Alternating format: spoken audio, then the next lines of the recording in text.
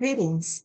This is astrologer Pam Young Hans, and here is my forecast for the week of January 30th to February 5th, 2023. The lack of major planetary events this week and the current easing of solar flare activity are more than made up for by the power and complexity of the full moon that occurs next Sunday.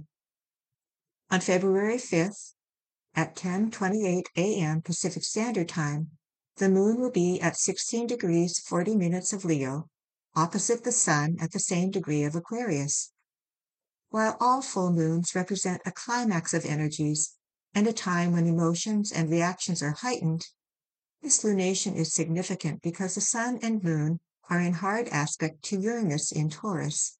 This creates an astrological configuration called a fixed T-square. To visualize a T-square, imagine a giant letter T in the sky, with the sun and moon positioned at the two ends of the crossbar and Uranus at the base of the stem. Energetically, a T-square indicates great tension that is looking for an outlet. And with all three planets in fixed signs, we will be dealing with immovable desires, willful emotions, stubborn attachments, and rigidity. The lessons of a fixed T-square all involve learning new ways to work with these tendencies. With next weekend's full moon, we will be asked to find new levels of detachment and objectivity. Our ability to be flexible in changing conditions will likely be tested. Uranus, sitting at the base of the stem of the letter T, is at the apex of the T-square configuration. The planet in this position indicates the manner in which the tension of the T-square is likely to be expressed. With Uranus at the apex, people tend to ignore the rules, especially if those rules interfere in some way with their need for freedom of expression. New awareness is possible, but the insights received may cause turmoil in established relationships. Uranus is known for manifesting through surprising events and sudden unexpected changes. It is highly electrical energy and thus resists being controlled. It is also one of the transpersonal planets, lending a tone of special karmic purposes to any events that manifest around the time of the full moon. There is a point midway through each of the fixed signs called the point of avatar. These points indicate specific work that must be done to assist humanity in our upward evolution. At the time of the full moon, the three planets in our T-square, the moon, sun, and Uranus, activate those points in Leo, Aquarius, and Taurus. Here are brief descriptions of the energies represented by those 3 points, as explained by astrologer Mary Elizabeth Yockmans in her book Karmic Galactic Astrology. The Leo point of avatar is being energized by the moon. This point deals with the ability to reach outward and upward toward the true spiritual self. This is the point of the vision holder, who by example creates the inner sacred space with meditation, through which energies and entities from other realms may assist and guide us as we recreate the planet. This point helps anchor in the new energy grid for planet Earth. The Aquarius point of avatar is being energized by the sun.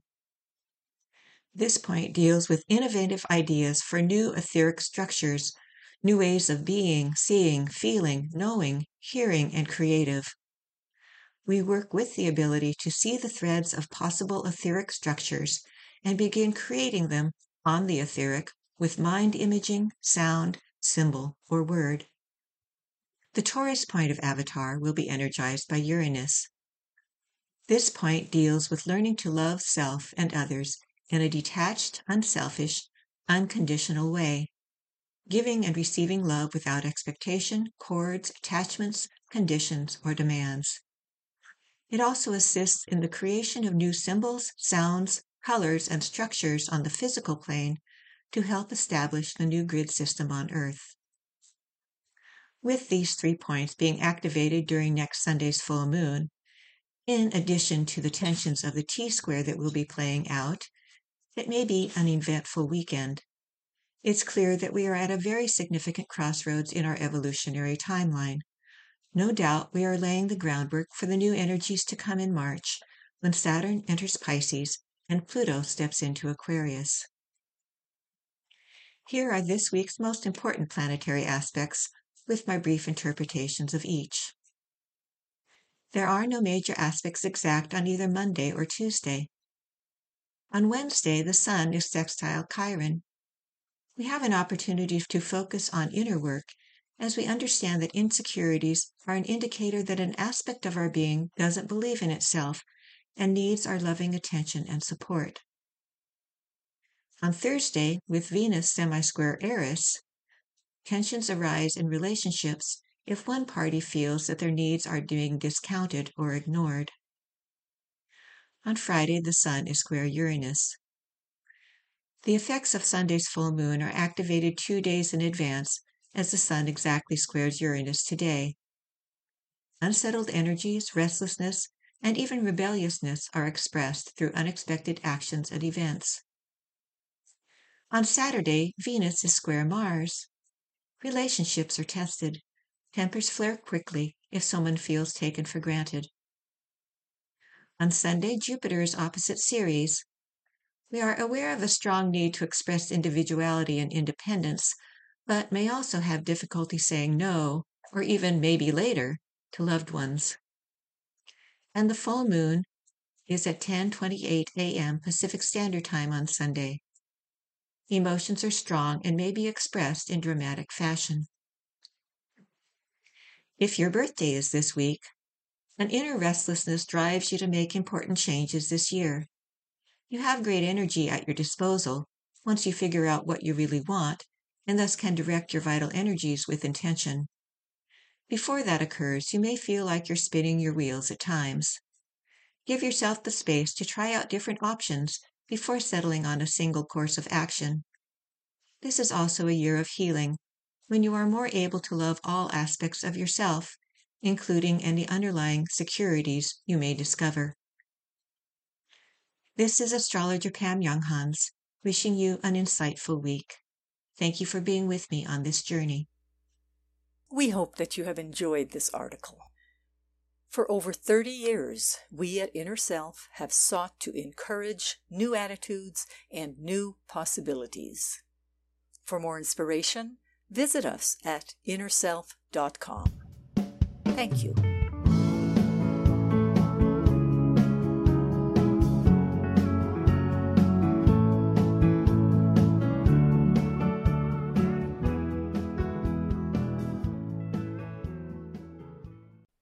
Visit the Inner Self Market for new attitudes and new possibilities. You'll find inspiring books, wonderful music CDs, audiobooks, card decks, candles, jewelry, gifts, all kinds of wonderful things. Visit us at market.innerself.com.